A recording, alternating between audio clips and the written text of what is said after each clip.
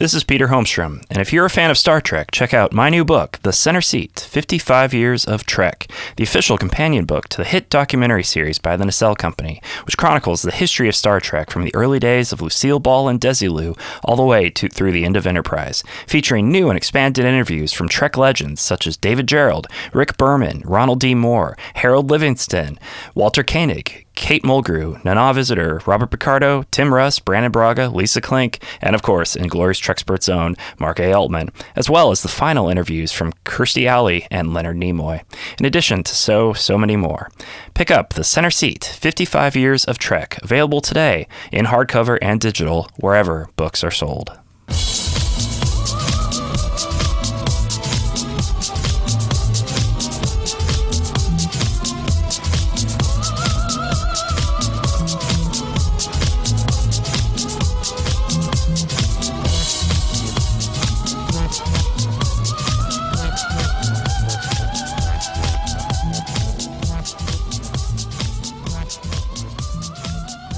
Trainees, to the briefing room.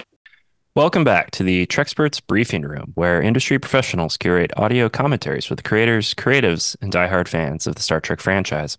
I'm your host, Peter Holmstrom, a screenwriter and author. And I'm Lisa Klink. I wrote for Star Trek Deep Space Nine and Voyager.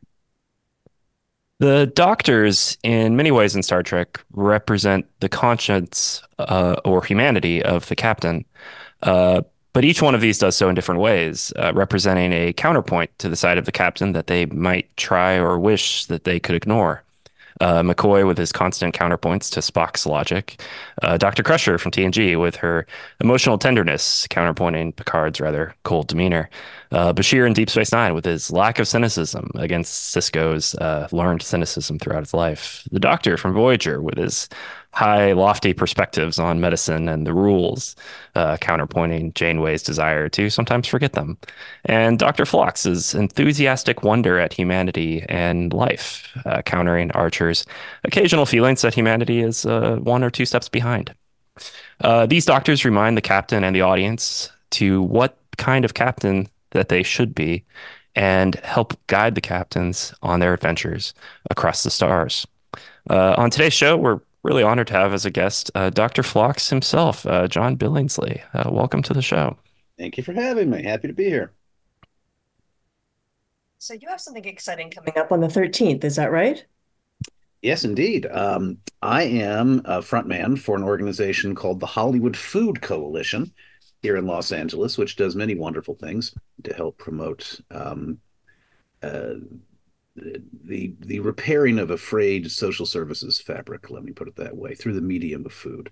We serve a nightly meal. We also rescue about 3 million pounds of food a year and share it with about 150 other organizations to buttress and augment their meal programs. And to promote the organization and to raise money and awareness, every year in January, I co-host an event called Trek Talks, which this year takes place January 13 from 10 in the morning Pacific time to 6 in the evening. It's an 8-hour digital, you don't have to wear pants, I don't, telethon. With approximately 50 or so Star Trek luminaries, yourself included, Lisa, you'll be joining us this year for a Tuvix-centric panel. Oh, yes.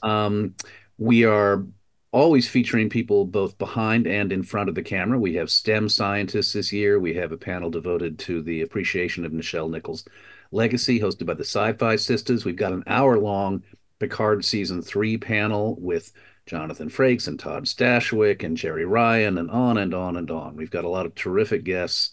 It's a wonderful event. We're doing it for the third year. We've raised about $250,000 over the first 2 years for the Food Coalition. And please join us. Go to trektalks.net for information on how to watch. A wonderful cause. That's so great you're doing that. Yeah, it's a really cool organization, and I could go on, but I know we're here for other reasons.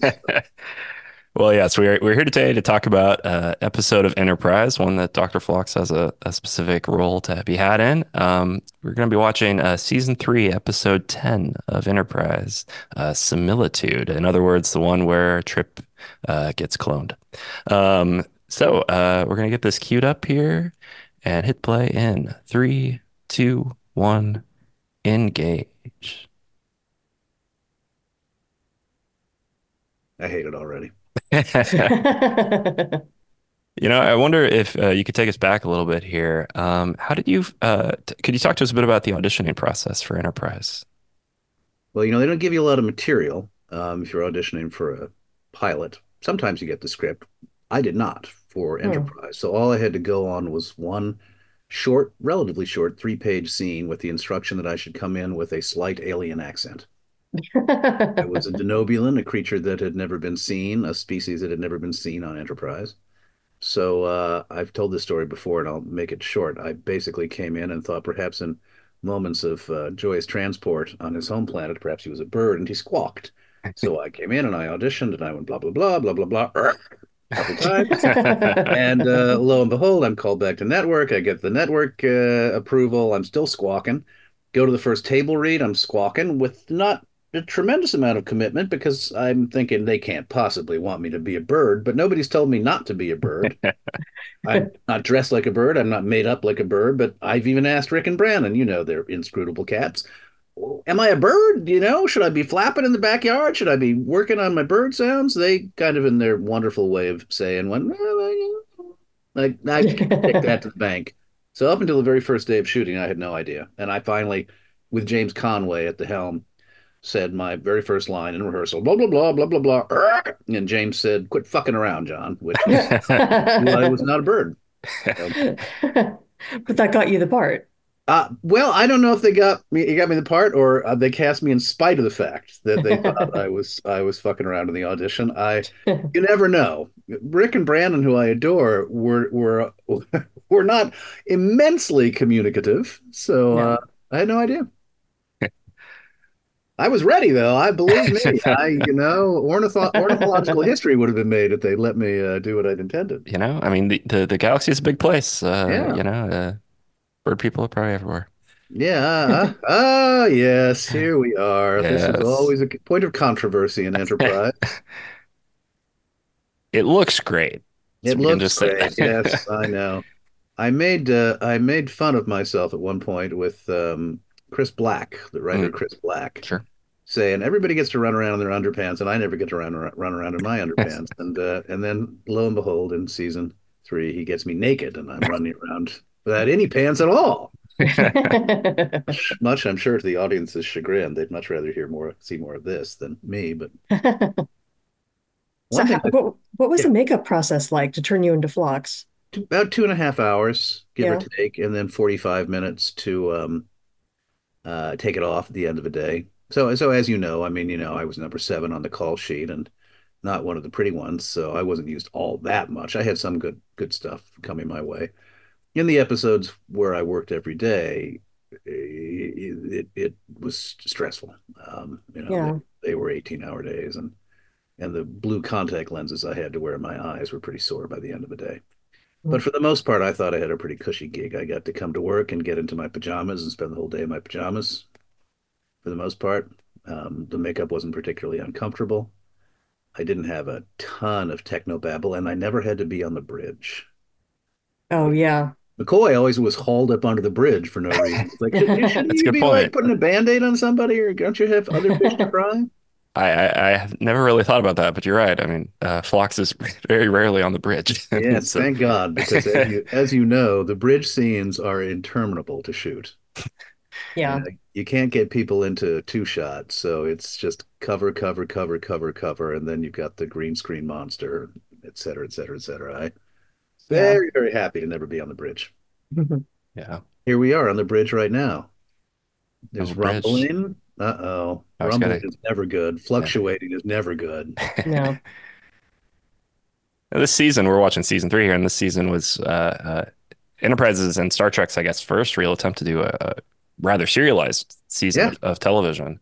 yeah. Um, were you aware of this going in, or was this you just keep getting scripts and you're like, oh, there's Yeah, a I mean, I was not certainly not a member of the cognoscenti when I got cast. I'd watched the original show when I was young, but I was not hep to all the other Sure. iterations. I'm sorry. I phrased that wrong. I meant like going into season 3, were the writers and producers, were they like, we're doing a serialized season. This is what we're doing, or was it? I'm sure they were, and I was not nobody called me and told me anything. Gotcha. Okay, gotcha. But after our ratings had really, I mean, they plummeted pretty quickly, to be honest with you. It's a miracle we survived for even 4 years. Going into season three, I think it was, there was a general feeling that we were, I won't say moribund. There were good episodes in season two, but it needed a goose.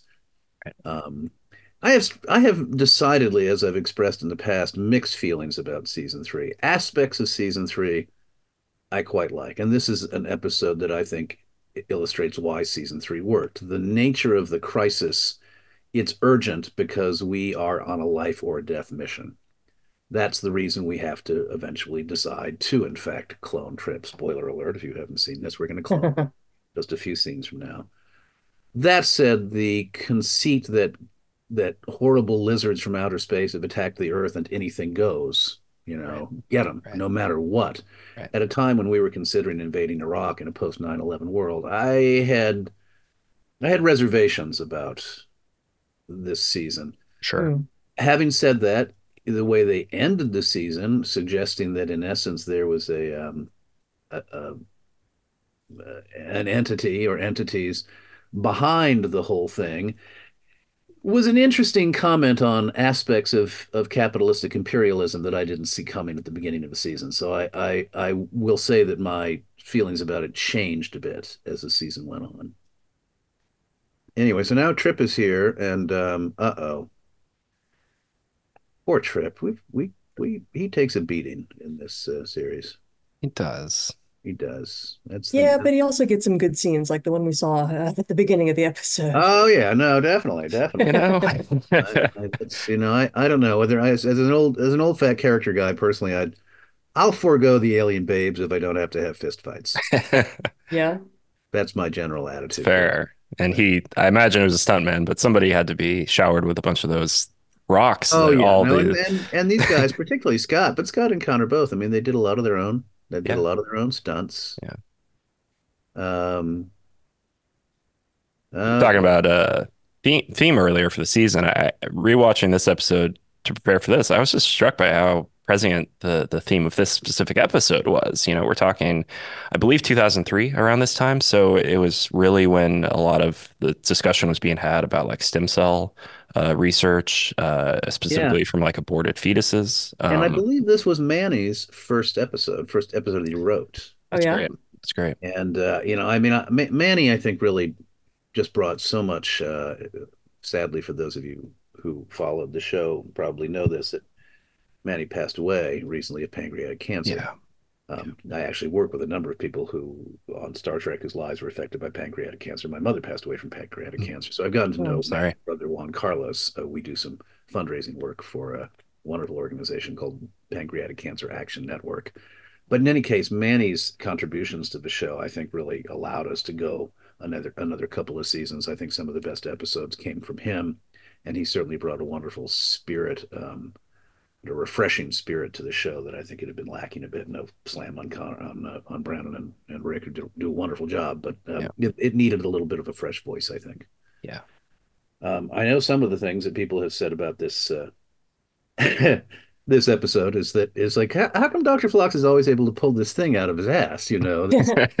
Should he even have it in the first place? Oh, I've got this secret.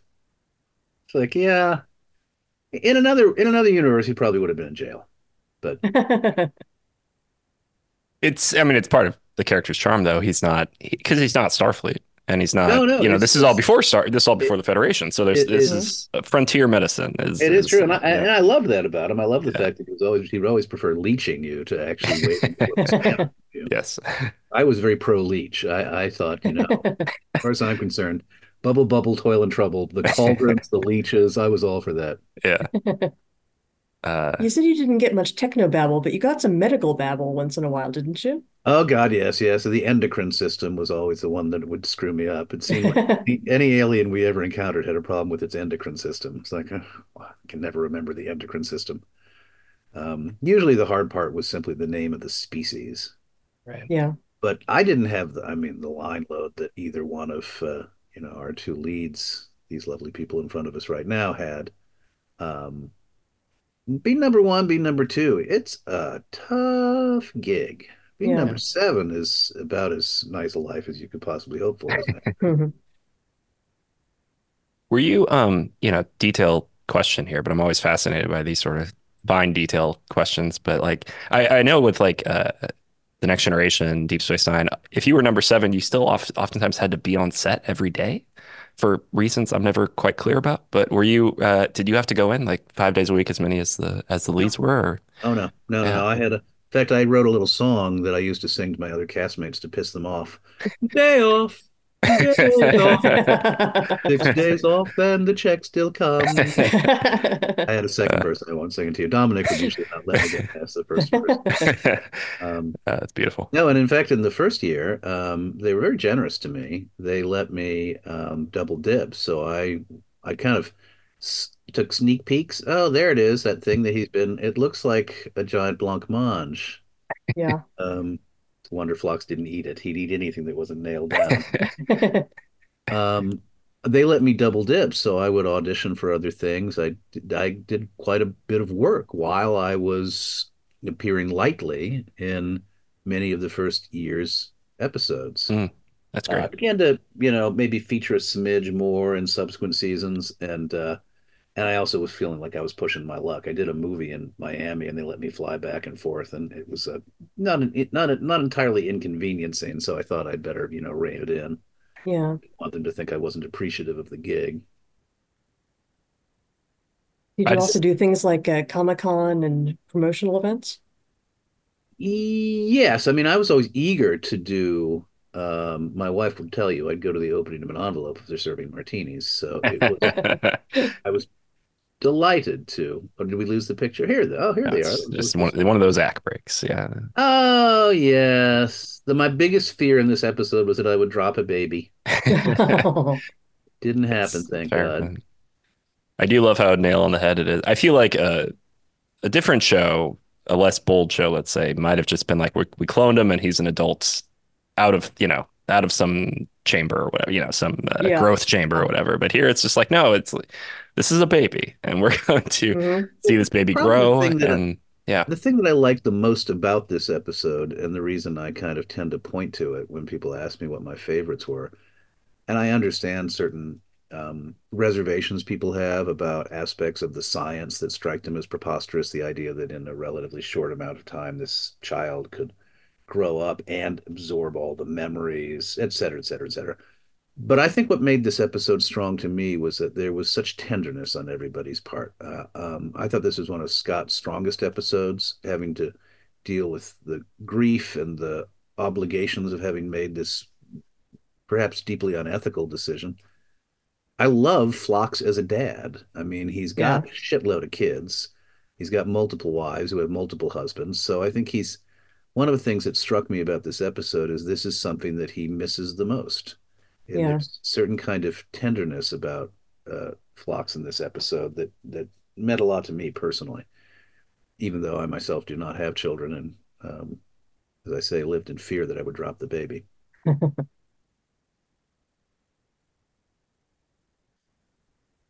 Yeah, it is nice to get a kind of a different side of the character. I think that especially when they have kids on the show, that really does tend to sort of bring out the humanity in all the characters.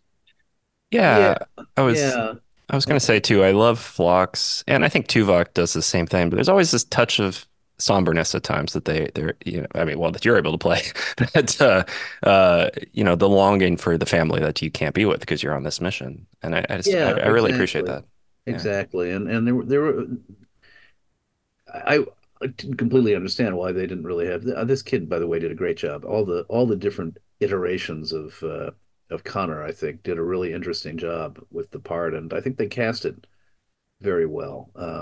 Another reason I like this episode is tricky gig to come in as a guest star and to be told you're playing a younger version of a series regular, Yeah. and to kind of pull that off.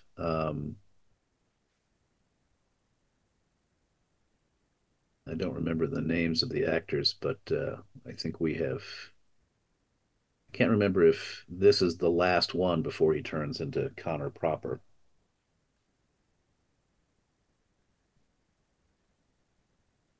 I don't watch the reruns very often, so it's always Always wondered. There's the one teenage, the petulant teenage version, which we're going to Petulant hear soon. teenage Yes, Connor. Okay, all right. one which is clearly having some hormones related to Paul, and I always wondered about this episode why it was decided that Scott should stop shaving. Is it like a reflection of his grief that I can't even bring myself to shave?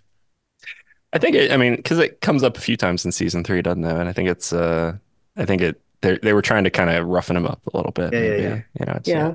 yeah. I think it works. I think it's a great look at. I think it does too. Yeah. It just kind of makes me laugh. It's like, well, then I don't know. He's not going to shave. Then maybe he shouldn't comb his hair either. No, Well, we don't want to get drastic. I guess so. I guess so.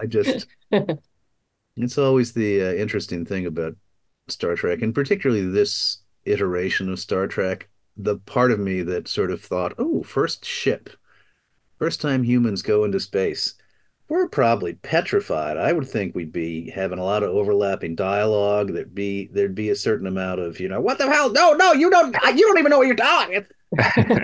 They can't do that. And if there's No. anything that I sort of regretted, it's that maybe they backed off from some of the clusterfuckedness that was kind of built into the fact that we had never been here before.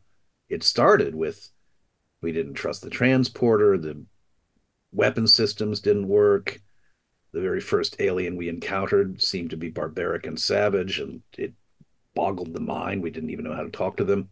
Sort of think they kind of slid off of some of the potential scariness of the show a little too early for my Yeah. I mean, Brandon and Rick have talked at great length about how like the initial pitches were like it wouldn't even you wouldn't even have a view screen, it would just, it would be very much like a submarine and you just wouldn't even know what was out there. Yeah, in the first And season they weren't even supposed to get into space. It was all yeah, the ship and launched. I think that's probably the better version of the show, but the studio just wanted Star Trek, Yeah, and they wanted so it fast, and they they wanted didn't give fast. them Yeah, enough time. And to a certain extent, I think it's a little bit unfortunate that Enterprise sort of course, if it had gone a year later, they probably would have gotten a whole different cast too. You never know. The people they get because they're available at the time they're looking. So sure. Yeah. who knows? I'd be living in a derelict shack at the end of town. I feel like it's a wonderful life. It's like, what would have happened if John Billingsley didn't play Dr. Phlox? Well, he never worked after that. His wife was a librarian. No, you had a long resume before Enterprise. I really didn't actually. I Oh, really come didn't. on. No, it's true. I was a Nice man. theater actor until I moved to Los Angeles in 1995, and I didn't get my first work until early 98, and this show came along in the year 2000. I guess, yeah, that's fair. I got the others in 99. Yeah. I had done some film and TV work in Seattle where I had a theater company, but I did not have the resume that people think I had. I grew up in the Northwest and Oh, you did? know a couple of actors from Seattle, and it's Oh, a different kind of, it's I could see why you moved to LA. It's it's a nice little community up there, but it's a lovely it's community. I had a yeah. theater company devoted to adapting fiction for the stage, Oh, and that's great. it survived for many, many years. It just closed last year, Oh, wow. That's but awesome. I realized at a certain point that my dream of being an artistic director was I was 5 to 10 years away from ever taking a buck out of it. Yeah. Mm. And I Yeah. thought, at the age of 35, I don't think I can wait that long. I was making 10 grand a year. Yeah, I know that Yeah. feeling. That's Yeah, So when yeah. an episode with like ethical dilemmas comes up, did the cast really talk about it? Did you No, discuss like no? no, it was a pretty unethical group to begin with. So the dilemmas was sort of, I'm joking, of course. Scott was the most ethical person around. But no, we didn't have table reads for one thing. Right. So we didn't come together as a cast ever, Mm. except insofar as there might be some scenes in the beginning of an episode that might just coincidentally bring us all together on the bridge. And for all I know, maybe they were talking their asses off about ethics, and I just wasn't invited. I wasn't on the bridge, but I don't remember us ever really having any kind of cast conversation about. Did that happen on Voyager? Did you feel like that happened on either any of the other iterations of Star Trek? Uh, Not so much on Voyager, I don't think, because like you said, I mean the entire cast didn't get together all that often, except of course on the bridge set, most of the cast was there. But yeah, like the Doctor didn't come to the bridge very often, and Kest didn't come to the bridge very often, and so sometimes you know they they wouldn't really, I think, have a chance to talk to each other about what the episode was about. You know what's interesting in this episode? I always forget that we've got, oh, there he is, cocky young Yes. Trip. Look at that swagger. Yeah, look at that story. I know he's really got he does a good trip. I forgot that the ship was encrusted with barnacles and that was the problem. I'd forgotten what the actual problem was. You Yeah. always do in these episodes. It's like the MacGuffin is always the one thing that you kind of go, oh yeah, right, right, right, right, right. That's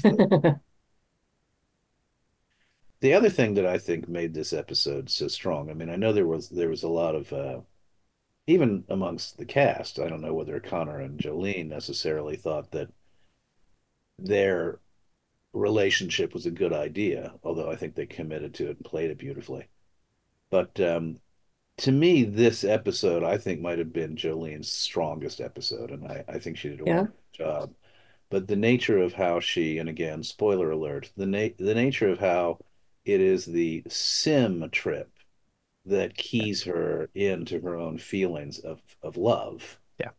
for Trip, I thought was very, very interesting and clever. And probably the thing for me, forest trees, that I think fans sometimes when they're talking about this episode don't touch on enough. I think it's the heart of the episode. I agree. And I think there's such I don't know what the right word would be, bittersweet, but also like there's such it's a mind fuck, I guess is the way to say it. How at the end she kisses him, the Yeah. Sim version of Trip, but she does it kind of knowing that he's about to die and she'll never have to reveal that this ever happened. And it's just like, wait a minute. This is both To me, and heartwarming but not fair. when that scene comes up, that's interesting because to me that was also for me. Yes, it was something that she could give to him, Sure.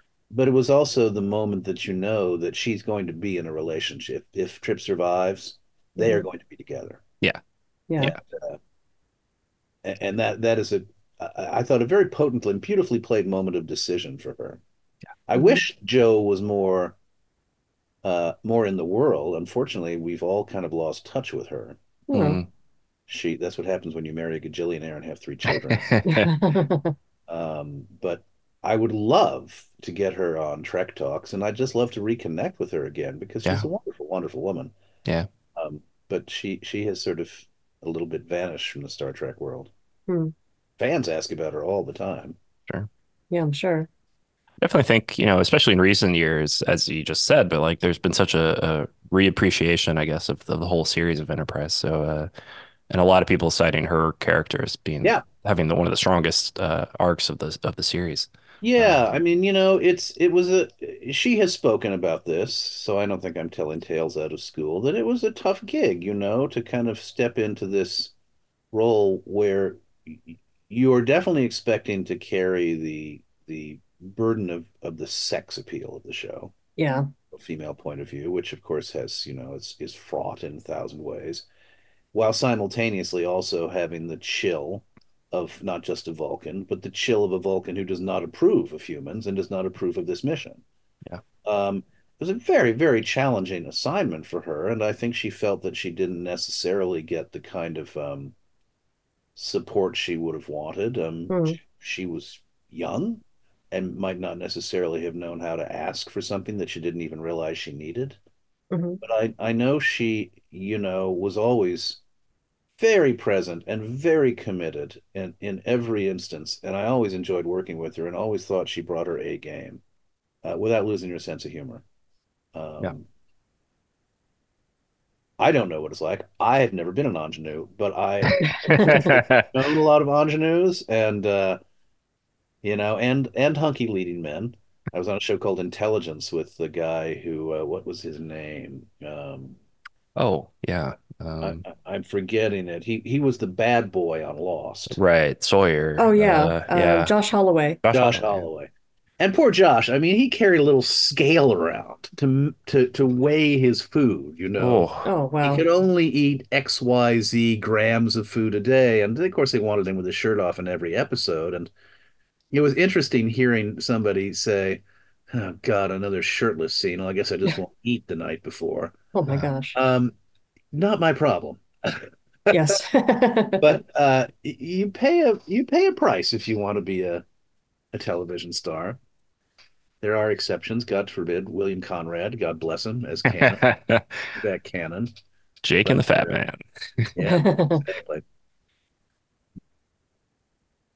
So yeah, I mean, to me, these scenes, I think, you know, they were some of the finest work they did on the show. I thought. Agree. And I'm glad they settled on this relationship too. I know like season one, especially, T'Pol was kind of being set up as romantic lead for literally everyone in the show. And Not me, it was, not me.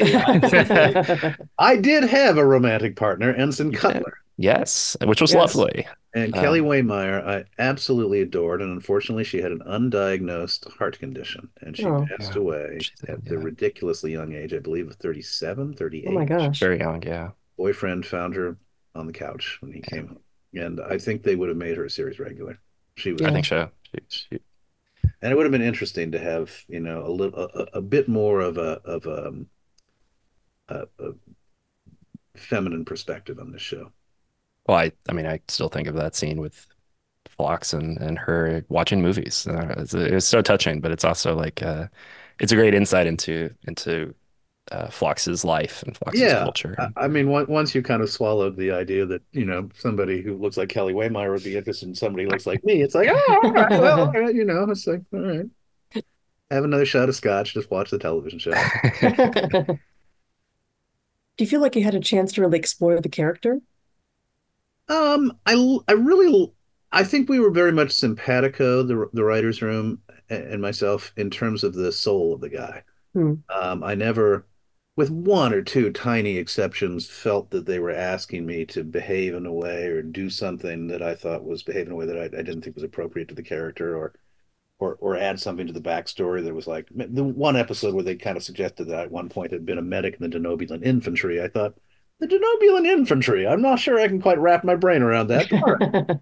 But other than that, however, it wasn't the nature of the show to go very deeply into the Denobulan society. It would have been Right. interesting to visit Denobula. It would have been interesting to learn more about their culture. Anytime they did bring anything forward that was sort of, I think, an episode called Night in Sick Bay, which I almost picked for Hmm. this. Kind of a love it or hate it episode. I think fans sort of thought that it made the captain look sort of silly. Um, he's obsessed in that episode with whether his dog is going to pass away, perhaps to the detriment of his work. Yeah. But it allowed Scott and I to have a lot of time together, which I really appreciated on a personal level, and it gave you the most insight into Denobulan society. It's where you learned I had multiple spouses. It's where you got a sense of certain aspects of Denobulan culture. Yeah. I would have loved to have had more of that revealed. Well, and I think that to go back to what you were talking about earlier, I think that was an episode that almost should have been more farcical in nature. Instead, it's played a little straight. And, to your point about maybe there should have been more of kind of the horror of being in space for the first time. Like Yeah, Enterprise in a way feels like more so than any other Star Trek show. It feels like they have the one kind of show they make. Whereas Deep Space Nine yeah. could have the comedies, could have the I whatever. definitely don't think that it didn't lack a sense of humor, but it was not by and large. And some of that again is I think the nature of what Jolene was asked to do and the burden she was asked to carry. I think Scott, because of Quantum Leap, also had a reputation as having great sort of Dick Van Dyke-ish light comic chops, and I think they wanted to pull against that. Right. Yeah. So yes, I do sometimes think that they, you know, and this sounds sort of contradictory, could have been scarier when they wanted to be scary, and could have been funnier when they wanted to be funny. Yeah. Yeah. You know, And by season four, I think they actually do start leaning in that direction. You have the mirror universe storyline, which is great, and you could just see everybody's having such fun with that. Connor But hated it. you know, Connor, unfortunately, Connor hated those Connor episodes. hated that. Okay. Because he said one day in rehearsal with Jim Conway that he was, kind of not really quite knowing how to achieve what Jim wanted. And he said, "What do you want me to just be a pirate?" Arr! Jim Conway said, "Yes, yes." And Connor was like, "But I was fucking around. I don't want to be a pirate. Don't make me be a pirate." So that was an easy one for me because I felt like Dr. Phlox is just joyful for the most part. So he was a joyful vivisectionist just as much as he was a, humanitarian when in his other realm. Exactly. I love the Mirror Universe episodes. They're just always fun. I love the Mirror Universe credits. Yes. I Yes. thought that was perhaps the best thing we did in 4 years. I thought those dark credits were fabulous. Agreed. Agreed. All right, so it looks like we've got the ship moving. All the crud's going to start coming off, but bad news. Bad days. I just love. I just I just have to applaud your performance here too, because I feel like as scripted, it could have been played in any number of different directions, and yet you bring such a somberness to it here. You can feel like your character's really hurting at this moment. Yeah, well, I mean, he's losing his kid, on one of the things I also liked about this episode is, and again, I totally get the complaints that maybe from a scientific perspective, there's a lot of like head slapping, which I guess is always, a question on Star Trek of where people are willing to suspend disbelief and where Yeah, they're. Yeah. For transporters me, are not real. yeah, exactly. For me, what I liked about the episode was the fact that it suggested that, you can fall in love in a moment, in an Yeah, instant. yeah, Yeah. That length of a life is not the determining factor of the quality of a life. Yeah. Above and beyond whether or not it was or was not an ethical question to clone a human being, knowing that they were not going to really have a chance to lead a full life, that you were using, that it was a utilitarian decision. I think in the action of the script and the episode, you are told that a life matters, Mhm. regardless of its length, because that's not the measure of its quality. Right. Um, which to me, sometimes I think kind of people lose a sense of its humanistic message. Yeah, it's a very Star Trek kind of message that, again, that the different types of lives and different types of beings are not worth less just because, say, they live less time. Yeah, and he gets to make a very strong argument that it's that's easy for you guys to say, but I'm the one who's actually going to have a shortened life. Yeah. yeah, yeah. Um, and I just thought Connor and Scott were very, very strong in this episode. Or, Oddly enough, my inclination always is to land on the episodes when asked, where I thought the actors just had the best whack at a pinata in terms of Yeah. getting to, play a multiplicity of colors. Mhm. Some of the more action oriented episodes simply don't allow for that. Um, this is a lovely scene.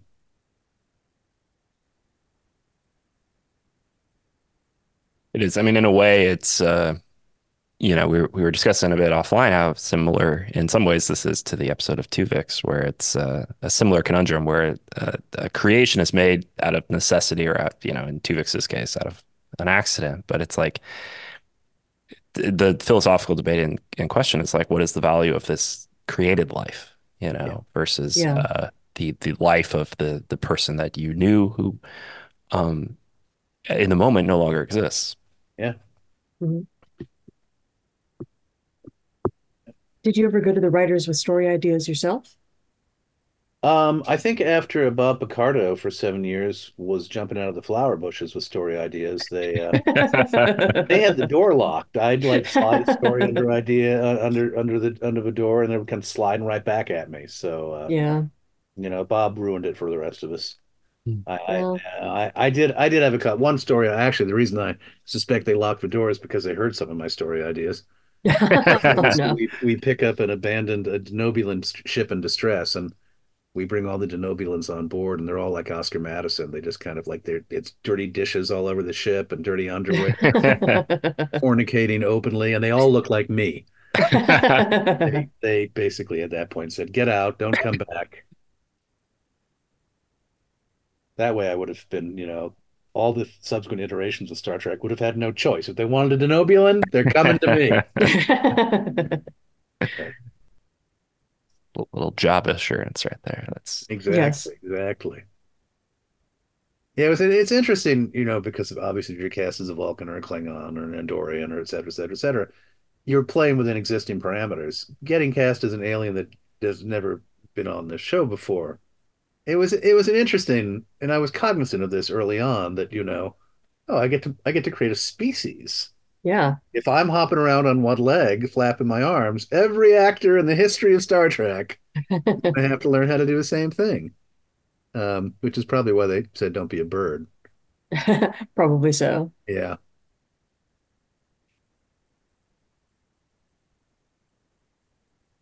There's definitely good tension to these scenes.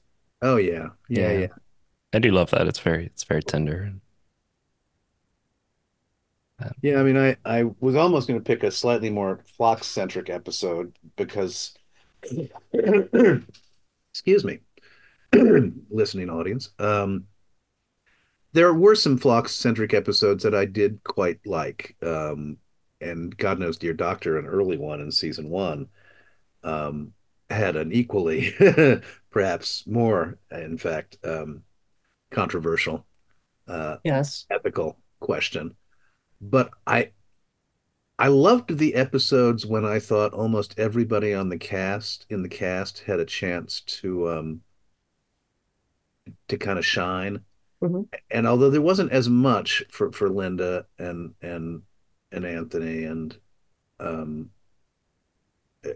Dom, I still think this is an episode that, in my memory at least, feels like one of the better ensemble No, I episodes. I'd agree. Yeah. I'd agree. Yeah. There's really lots of spinning plates in this episode, so to Oh speak. yeah. And it's Yeah, it has it has a heart and it has a fluidity and a movement to it. I mean, sometimes I think some of our episodes you just sort of you saw the you saw the end early on and you weren't particularly emotionally invested. And so there was a little bit of like, all right, wait for it, wait for it, wait for it. There'll be a fight scene, there'll be a battle scene, there'll be some photon torpedoes fired, yada yada yada. Yeah. This one just landed to me in a different emotional register. The episode Cogenitor was another one that I thought, which again just used Connor very well. He's a wonderful actor. I yeah. really, really love Connor, and I think probably all of us sort of expected that after this show was over, that if there was anyone who was going to, be lifted to the Empyrean heights, it would be Connor. Um, Not that he hasn't had a lovely career, but Yeah. he's somebody that I think we might have all thought would have gone on to, he'd be on his ninth series by now. Yeah. Hmm. Was there anything with the character that you really wanted to do that you never got a chance to? I would have liked to have gotten laid Well, sure. once, just one time in 4 years. Um, yeah, I mean, there's always it's episodes like this, where you always sort of hope that you have an opportunity to kind of go through an interesting. I'm going to let my cat in because he's scratching at the door. Yeah. So Okay. talk amongst yourselves briefly. I guess Phlox does have the unfortunate distinction of being the only doctor in Star Trek that doesn't have a sex life, which is too bad. But Well, I mean, he had a wife visit, and he's that's what true. did she do? She chased after Trip, and although that was actually one of my favorite scenes, I for a while had that on my reel, but an agent Yeah. would being such, my agent said, "Well, we don't want you necessarily associated with Star Trek." It's like, but Oh, yeah. you know how it goes. So Yeah. they made me take it off, but it was a scene where I tell Trip that he's nuts. There she goes. Yeah. Look at Yeah. that. He's nuts for not. I shouldn't speak over this. I should let this tender moment have its. There you Yeah. go. They're beautiful together. They They have such are. good chemistry. They It's great. really. Yeah. Um, when uh, when I upbraid him for not going ahead and having a rose petal bath with Fleasel or Tweezle or I can't remember her name.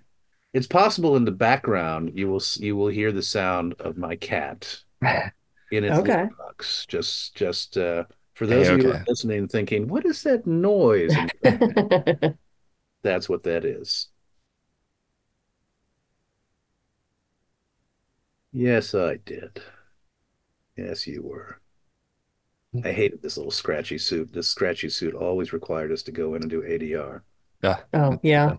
Yeah, I'm sure you guys had the same problem on Voyager. There's always like an occasional costume piece, which is like, can't they fix that? Why is that fabric so noisy? Yeah. Yeah, there was a lot of ADR. Oh, well, they were ADR fiends. God forbid there be a single. I remember one early episode when the word was, oh gosh, what was it? It was a word that had multiple pronunciations. I used the second pronunciation, and I had to go in and ADR it. And if you're an actor, your ear for ADR, it's like it just hey oh. So I remember watching that scene, thinking, "Oh, why couldn't I just have production?" Yeah. Instead, I got this one word that stands out like a sore thumb. For our listeners, ADR is, I think it's automated dialogue replacement. yeah. That was Additional. additional Additional dialogue dialogue. recording.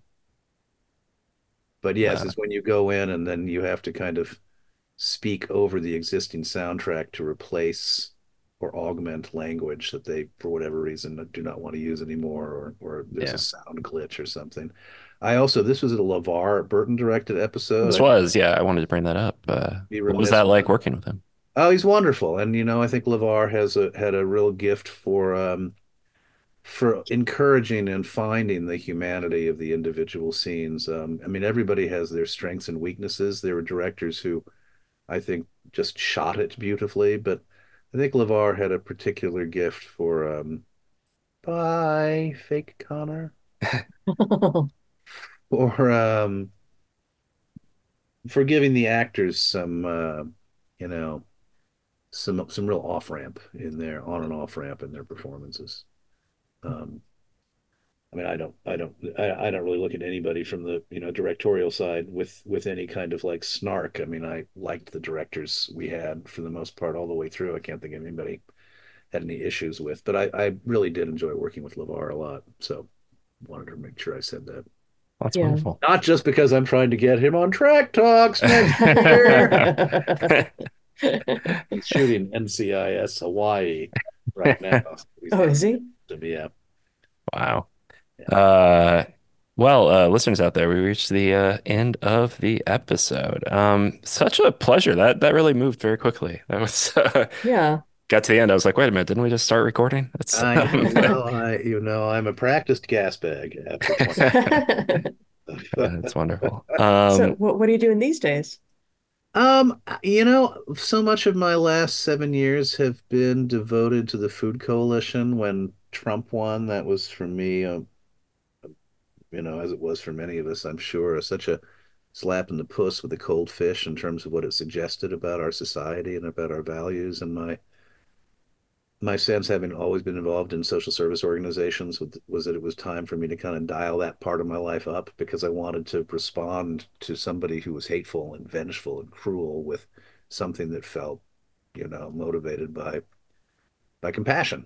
Yeah. And so Bonnie and I started doing a lot more of what we've always done, but in terms of amping that up, the work with the Food Coalition was really about extending their capacity to help and generating more revenue and building their board and building the community bonds. And it's been a significant part of my life. For a while, I was the volunteer co-executive director of the organization, and I was the board president for a number of years.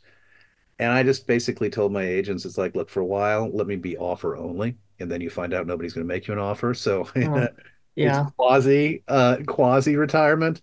I came off of that posture. Now I work, but I'm older. I don't need the dough. I'm not as ambitious. So it's happy to work when the work is there, and otherwise I'm happy to do what I do. Mm. Hey, that's wonderful. If listeners out there want to get in touch or learn more about Trek Talks, is there a website or social media handle Yeah, that? so for Trek Talks, I'd say check out trektalks.net, and that will give you all the information you need to know about how to watch the show. We also have the first two iterations, Trek Talks 1 and 2, up on YouTube. So, and number 3 will live on YouTube. So even if you're not available on the 13th, you can always turn on and watch. A lot of folks, I will say, just parenthetically, who have commented to me over the course of the last few years, which I really appreciate hearing, have said, in essence, I've never really been able to go to a convention before. They're expensive. They're not usually close to me. This is the closest I can ever imagine going to a convention and having that experience, which is above and beyond the fact that we generate revenue and attention for the Food Coalition, something that I'm really happy that this achieves. Oh Um, yeah, it's definitely a virtual convention. yeah, and I don't wear pants. As I say to everybody, it's like, hey, no, but you don't have to dress up. You don't have to comb your hair. You don't have to brush your teeth unless you want to call some friends over and actually make it a party in your house. This is, the only disadvantage is that you're not going to get a chance to go carouse with your buddies after it's over. But, Yeah. there's a price to pay for everything. And for the Hollywood Food Coalition, you can check us out at hofoco.org to learn about what we do. I gave you the real tiny skinny on it. We've been around for a long, long time. We do a lot of great things in our community. And if you're ever in Los Angeles, we're very volunteer oriented. We've had thousands and thousands of people come in and volunteer to cook and to serve and to help us process and share food with the community. And my wife and I also run what we call the Sunday Sack Lunch Initiative. Hmm. We've had a variety of people working with us down the last 4 years, making and putting together marvelous multi-element sack lunches, which my wife and I, with a number of volunteers, help process, in essence, sort and collect, and then spread across the city. We've done about 700,000 of them. Wow. So people are always on a Sunday. If you're in Los Angeles, give me a jingle. I can be best reached probably at J Billingsley 60. I'm still on Twitter. I will not call it X, and I really don't want to be on Twitter anymore because of the fascist. Well, yeah. Very true. Very But true. it is the methodology by which I raise awareness for the organization, and I don't take pictures, so Instagram is not a good fit for me. Mm. So Yeah. All right. Well, there we are. hugely long answers to short questions, which is my won't. John Billingsley, thank you so much again for being on our show. This has been such a pleasure. My pleasure. Thanks for having me. Listeners out there, if you want to get in touch with us, you can find us at Treksperts BR, still on Twitter. We also refuse to call it X, and Treksperts Briefing Room on Instagram. So for Lisa Klink and myself, thanks very much for being here. And until next time, the briefing room is now closed.